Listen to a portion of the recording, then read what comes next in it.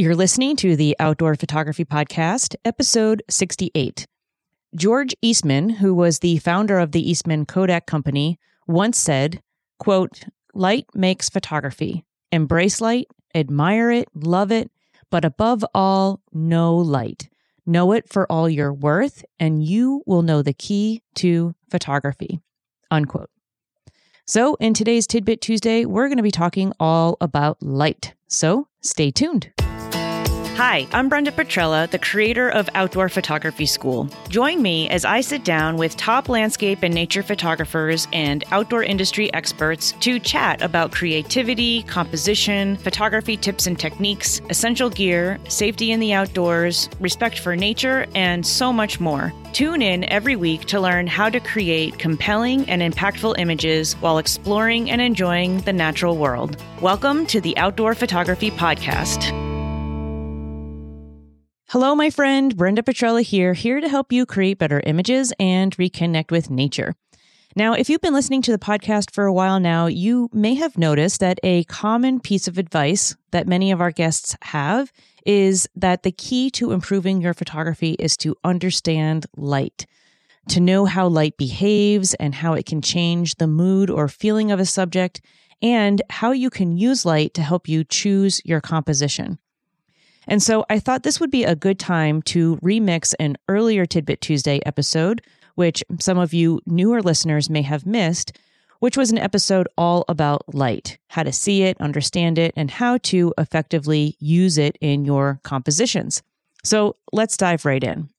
The word photography was first introduced in 1839 by one of the pioneers of photography, Sir John Herschel, although I've also seen that William Henry Fox Talbot gets credit for coining the term as well. But either way, the word photography is derived from the Greek word phos, meaning light, and the Greek word graphy, meaning drawing, writing, or recording. So photography is simply the act of recording light. And that's exactly what film and our digital camera sensors do. They detect and record the light of the scene. Yes, they record other information as well, such as color and shapes, but these are all secondary to the light.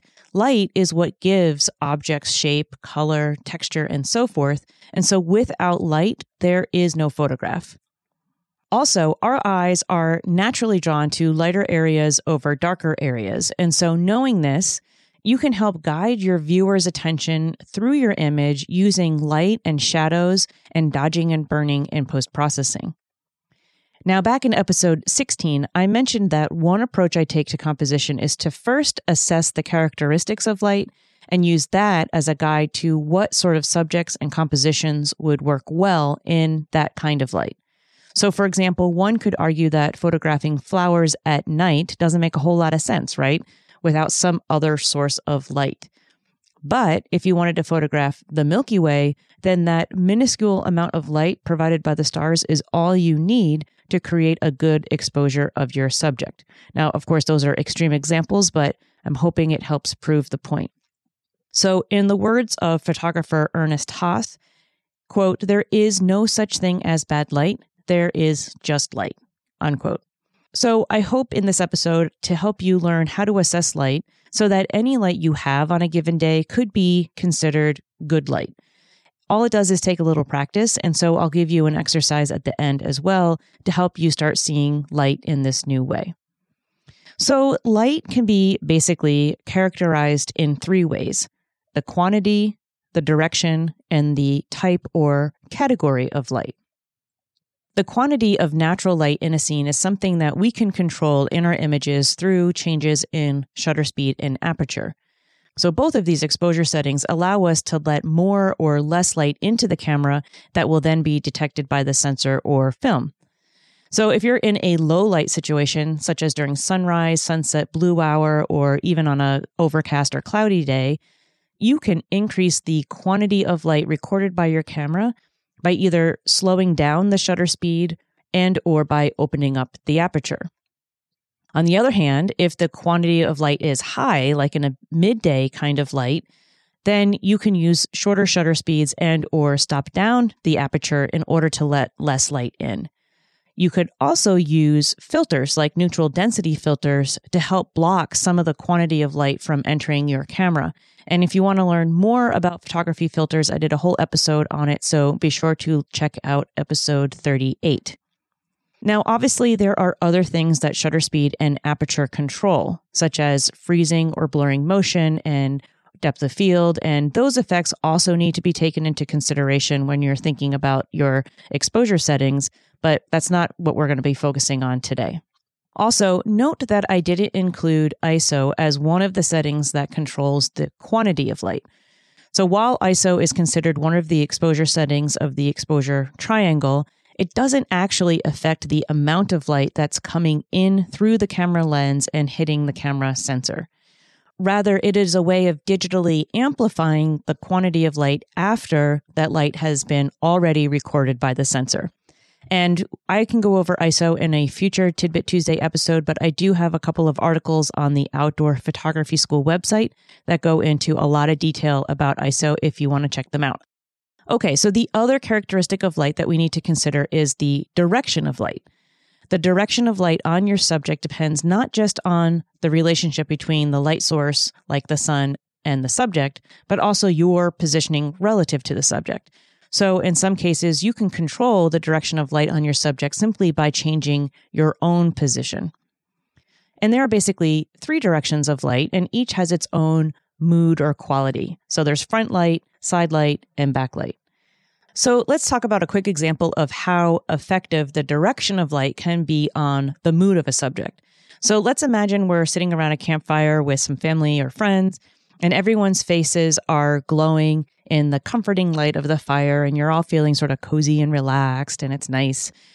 And that is until someone pulls out a flashlight, holds it to the bottom of their chin, and that basically transforms their face into a ghoulish expression that sets the mood for scary stories around the campfire, right? So just changing how that light is hitting your face can totally change the mood of your face. Anyway, front light is the light that's coming from behind you and directly illuminating your subject. This direction of light can be very intense, and it can increase the contrast of the scene. Now, even though front light can lead to high contrast scenes, especially if it's coming from above, like in the midday hours, it also tends to eliminate shadow detail, thereby reducing surface details like texture or even some depth in a larger scene. If the front light is low, like say in early morning or early evening, then it can actually make the colors appear more vibrant. Whereas at midday, front light that's more overhead can make colors appear kind of washed out and even flat. Either way, front light has an intensity to it that gives an image an energetic and powerful feeling. So if that's the kind of mood you want to portray in your image, or if you want to draw clear attention to your subject, then this could be a good type of light to use. So let's talk about side light. Side light is when the light is hitting your subject from the left or the right, or approximately 90 degrees from your viewing position. Side light often softens the overall tonal contrast of a scene, and yet it brings out shadow details such that you can really start to see textures and other surface details more defined. Side light can also be used to create a feeling of depth to a scene because of how the light and shadows are playing together. Side light tends to soften colors as well, so the overall mood of a side lit scene tends to be one that's more peaceful, subdued, even contemplative. So if this is the feeling that you'd like to convey in your composition, then side light is a good choice. Backlight is when the light is coming from behind your subject and you are shooting directly into the light. By shooting into the light, your subject becomes almost entirely in the shadow areas. So backlight is great for creating things like a silhouette effect. By leaving the details of your subject in the shadows and the dark areas, the silhouettes can simplify your composition by emphasizing the shape or form of your subject rather than the colors or other finer details. And this leaves more up to the imagination of the viewer and can also give a sense of mystery. Backlight also allows you to create dramatic effects like sunstars, and it can emphasize atmospheric conditions like fog to create an even moodier effect. When the light is a little higher in the sky but still coming from behind the subject, Backlighting like flowers can make them appear almost like they're glowing, and the colors are often emphasized but in a soft, gentle way, unlike front light. Lastly, backlighting can be used to create a rim light effect where the edges of your subject are illuminated more than the rest of the subject, and this can bring out little tiny details in portraits of flowers or other vegetation, and even animals by bringing out the details of their fur. Rim light, or otherwise known as edge light, is also an effective way to emphasize texture and can add a sense of form or depth to compositions of close-up subjects that are a little more abstract in nature. Okay, so we've talked about the quantity and direction of light. So let's now talk about the different categories or types of light, which is what we as outdoor photographers have the least control over. Now, there are ways to manipulate the quality of light in the field, such as with diffusers, reflectors, or even a fill flash, or simply by changing your camera's position or focal length of your lens. Nonetheless, it's not always practical or possible to use these things, and so it's good to know how to read light, go with the flow, and know how to answer to nature's whims. So there are basically 4 main types of light: harsh, soft, reflected, and dappled. Harsh light is what you would find on a sunny day at noon. The light is bright and intense, and if it's directly overhead, it could result in a lot of contrast depending on the scene, and it can make it difficult to expose for the highlights without clipping off the shadows or vice versa. Depending on your style of photography, this could be a good time to start experimenting with black and white images, since they tend to work really well with high contrast scenes. Soft light is basically the light you would get on a cloudy day. The light is very diffused, and it can even appear flat and even. As I discussed back in episode 16, this kind of light is less contrasty, and so it evens out the luminosity between the highlights and the shadow areas. And if you use a histogram to check exposure, this type of light tends to give you a histogram with a broad curve right in the middle that looks typically like a bell curve. And I actually love photographing in soft, even light because certain details and colors can be captured that would otherwise be lost in a high dynamic range scene under harsher lighting conditions. Reflected light is when the direct light source is not the sun. Reflected light occurs when direct light is reflecting off of a surface and illuminating another surface, usually with a softening effect. So it's common to get reflected light bouncing off of the inside of canyon walls, for example, during midday when the sun is high and harsh outside the canyon. Inside, it might be nice and glowy and soft. Another example is closer to my home in Vermont, which is snow. Light reflecting off of snow is a very effective reflector that can light up shadow areas, especially when you're deep in the forest, and reduce contrast. Lastly, dappled or spotlight occurs when there's a brief break in the clouds and some sunlight peeks through and illuminates just a small area. It's a wonderful phenomenon when it happens, and it's not something that you can really plan for, but it's something to be aware of as a possibility on stormy days when the clouds are moving quickly. And because, as I said earlier, our eyes are drawn to lighter areas first, dappled light is an effective way to draw the viewer's attention to your subject, and it can create a moody or mysterious feeling to the image as well. As I mentioned in the beginning, it takes practice to start to recognize all of these different characteristics of light, the quantity, the direction, and the type. And one reason it's challenging is that we're so visually attuned to see the objects in the scene that our brains basically take the contribution of light for granted. But remember, light is what makes it all possible. The shapes we see, the forms, the lines, textures, colors, the mood, the whole kit and caboodle. So here's a simple exercise to try if you want to start training your eyes to see light differently. Pick a simple subject close to home that you can revisit often. For example, this could be something in your backyard, a favorite tree, a potted plant, your patio chair. It really doesn't matter what it is, so long as it can be in the full sun throughout the day without being in the shadow of something else. And then on a sunny day, set up your camera and tripod in one location. If possible, face the camera towards the western sky for this exercise.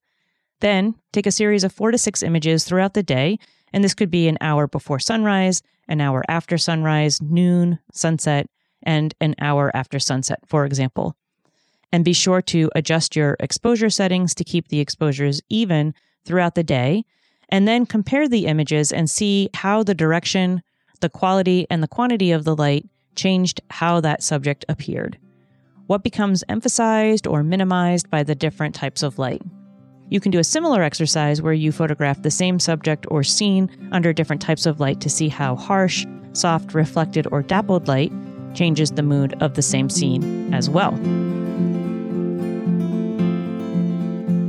All right, thanks so much for listening to this Tidbit Tuesday. As always, I appreciate you tuning in, and I hope this episode helped to shed some light on how to use light effectively in your photography.